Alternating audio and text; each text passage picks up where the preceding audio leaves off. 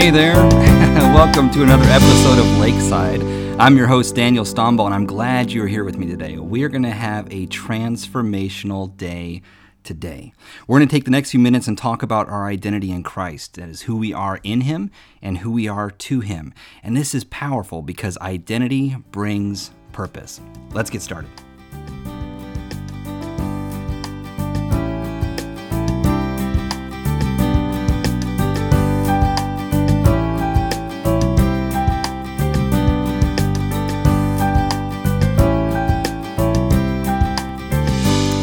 Welcome back to another episode of Lakeside. It's episode number 26, and we're actually in Song of Solomon chapter number 2 and verse number 16, and we're rapidly approaching the end of this chapter.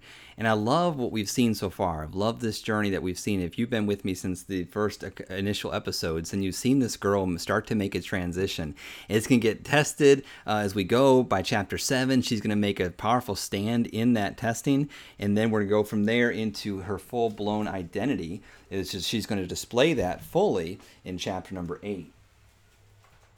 But as we've been going through here, what you've been able to see is this development take place. And I'm excited about this particular passage today.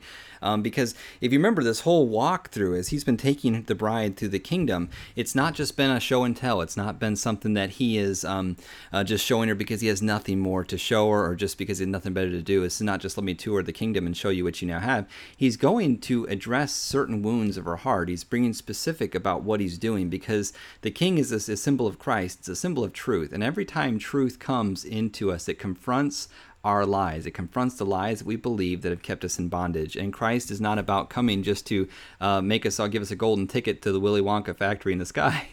Jesus Christ came to make dead men live. You know, he came to quicken your spirit. He came to make you alive in Christ. He came to activate you in the kingdom. And so when you look at this stuff, it's like you see the picture as beautiful, the parallel between King Solomon and the shepherd girl, God, the pursuer, the king, and us, the bride of Christ, the pursued in this relationship. And so we're in chapter 2, verse number 16. He's spent the last podcast, we talked about how he addressed her thoughts and what she was allowing to come in and destroy her potential of what she was able to be. And I love the fact that he took her to the vineyard because it was a picture of the abuse that she went through and how he just said, look, you've been in this abusive situation, and because of that, it has put thoughts in your mind that are attacking the potential that you have. Those thoughts are that you're unworthy, that you deserved it, that you this or that, and he was addressing those particular hurts and soul wounds with truth. And he said, you know, the grape is potential, and you've been given the ability and the authority to cast out those thoughts and protect your potential, because those thoughts will come in and nibble away at your connection points to the vine. And Satan will come in and nibble away at your connection points to the vine, which is God, which is Christ. And so, it's important that we maintain our understanding and acceptance of the identity he's given us. And so we move into chapter number 2 and verse number 16, and she's making a statement now. Now, he's telling her this stuff, right? So he showed her the vineyards, he showed her the waterfalls, he showed her the garden, he showed her the things in season, he showed her the powerful secret staircase where she's been safe. And then he brings her to this point as they're walking. She just stops. You know, they're walking together, and she just grabs his arm, and she just pulls Solomon to a stop.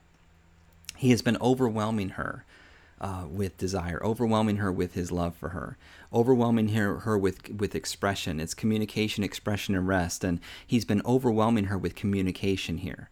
You know, for God so loved the world, he communicated that to us by expressing that. He sent his son, and Solomon has been expressing his love to her and communicating that to her. And she's just at the point where, you know, when someone overwhelms you, you just got to stop them sometime and you look at them and you just stare at them, right? I mean, you look at them, you're just like, look in their eyes, and you're like, I can't think of anything more to say on the fact that you overwhelm me. You overwhelm me. I belong to you. My heart belongs to you. And for a person of words, I don't have them. When I look at you, I don't have those words. You know, you get to that point where just like there's just so much, and he has overwhelmed her with security. He's overwhelmed her with love. He's overwhelmed her with assuring her that her place of value in his heart. And they're walking, she just stops him by his arm, and she looks up at him, and as he looks down into her eyes, she speaks up to him. She says, "My beloved is mine, and I am his. He feedeth among the lilies." that is one of the most romantic passages of this entire book, because she's speaking this to him, and there's so much symbolism going on here. And we're going to look at the lyrics and the melody of the message. Remember, Song of Solomon is like a song. There's that lyrics, and there's the melody, and the in between the two is the message. And most people hear the lyrics, and that's the shepherd girl and the king. And a lot of people just hear it and pass by and say, oh, that's a good song. And then most people hear the melody, and that's the sexual content. And they go, whoa, that's a really good song. And they miss the message. They walk by and go, oh, Song of Solomon. But when you can break between the two and see the message, and this is what the songwriter wanted you to see with the melody and the lyrics, the message truly makes it, as Solomon himself declares it to be, the greatest song that has ever been sung. And so let's look at the lyrics real quick, and I'll read the passage one more time, chapter 2 and verse number 16. If you're in the Song of Solomon devotional and you're following along, it's day number 26. And she just says, my beloved is mine, and I am his. He feedeth among the lilies. The bride is making more than just a beautiful statement. She's making a powerful declaration of the surrender of her will. It's a beautiful statement. She's saying, I am yours, he is mine. We see that verse on different, wedding things. You see that a lot of times, but very few people truly understand what they're actually saying. They're just saying, man, if you like it, then you better put a ring on it. If you like it, then you better put a ring on it. That's what they're saying. It's like, hey, I belong to you, you belong to me. Don't look nowhere else. But it's a declaration of surrender. My beloved is mine, and I am his. He feedeth among the lilies. Solomon took her to be his bride. He took on the responsibility to protect her spirit and her body. He took on himself the responsibility to connect with her emotionally, physically, mentally. He took on the responsibility to direct her. He becomes hers, right? She becomes his. She is his to follow, and she is his to trust, and she is his to cling to. The statement was a pact of the soul, the body, and the spirit. It's you got to look at it. You can read it again. It's right there in front of us. My beloved is mine. If I am making this statement, now we are the bride of Christ. Remember, we are the pursued, and he is the pursuer in this relationship. So we look at God as the king, and we look at him from the viewpoint or the vantage point or the lens of the bride. And so we look at him and we make this declaration, you're mine and I'm yours. And if I am yours, that means that I am no longer mine. Most of us are quick to say, oh, I'm his, I'm his child, I'm his love. And that's great. But do you understand, if you are his, then you're not your own. Paul said, you're not your own. You've been bought with a price. I don't belong to me. Daniel doesn't belong to Daniel anymore. Daniel belongs to God. I am his. He is mine. He feedeth among the lilies. Everything that I am belongs to God, and everything that he is belongs to me. At the end of the day, it boils down to understanding that we belong to God. We can make our plans, but he has the final say.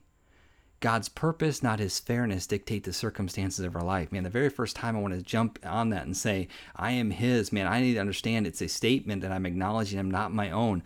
And if I am his, then that means that what God chooses to do in my life is him choosing to do with me. It has nothing to do with me. It's like that's out of my control, and I don't have a right anymore. I gave it to him. When I chose to take him, everything that he is to me, I chose to give myself to him, and it's his. It's his to direct. My life is his to control. My life is his to maneuver and to steer. I belong to him. And just like that responsibility that the king took for the bride, Christ also, when he claims me, takes that same responsibility to protect me. I don't have to protect myself anymore. I don't have to come to my own defense, because why?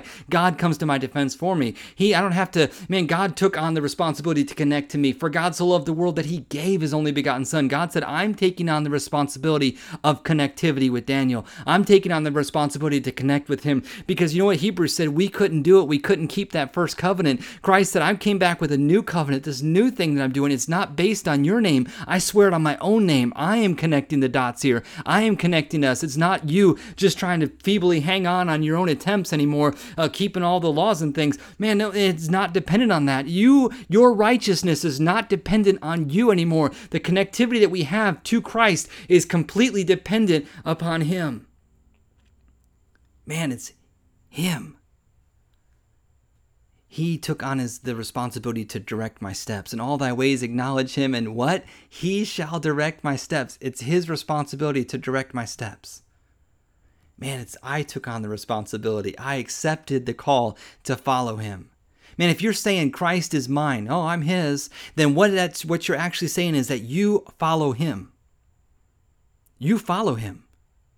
It means that you trust him.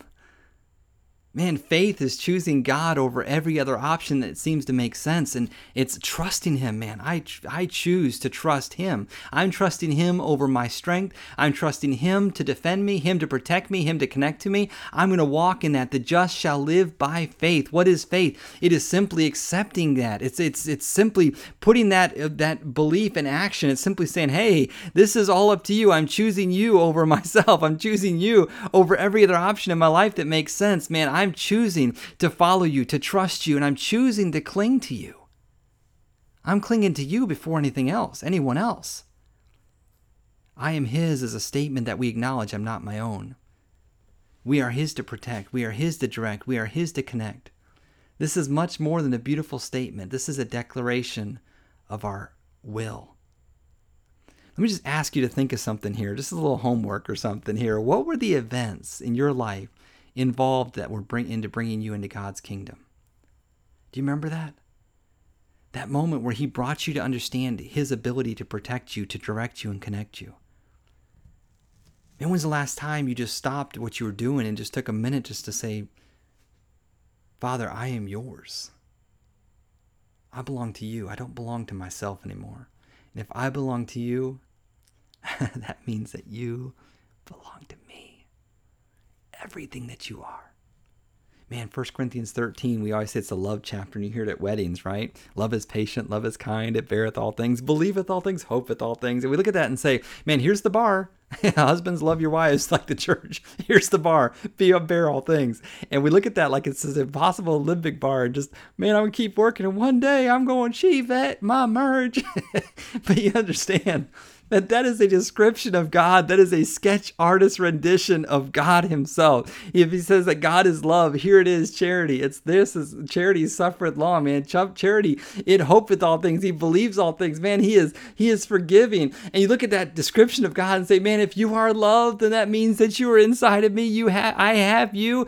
We love because he first loved us, because he gave us something. He poured his love into us. Now I can now pour that out. Who can't you love? We look at, I just can't love that person. Really what you're saying is God can't love that person. That's a pretty strong declaration there. I don't know if I would make that. Well, I can't forgive that person. Well, forgiveness and condoning are two different things, but if you say you can't forgive someone, what you're saying is God himself cannot forgive that person, because if you truly belong to God and he truly is you, then you have him and he has you, then what that's saying is that you are declaring that I have everything that he is, and if God is forgiveness, that means that I have God to give, right? I mean, wow.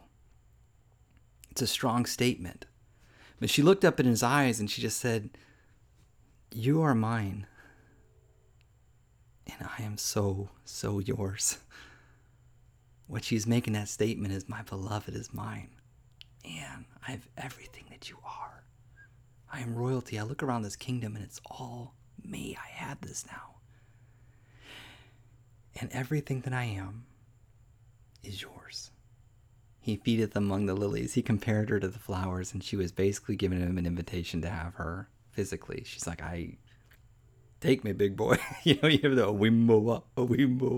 I'm not going to, all the music starts playing in the background. She's just saying, hey, man, just take me. And she was just like, she was inviting him to enjoy her and to feed right there. Just have whatever you want right here. She's just letting him know that she was his. And I think it's awesome to me that when I come to the understanding that I truly meditate on the fact that I belong to God, everything that he is, I now have access to. Colossians says, you are complete in him. Like you have everything you need now to do this thing called life. You have it because you have him.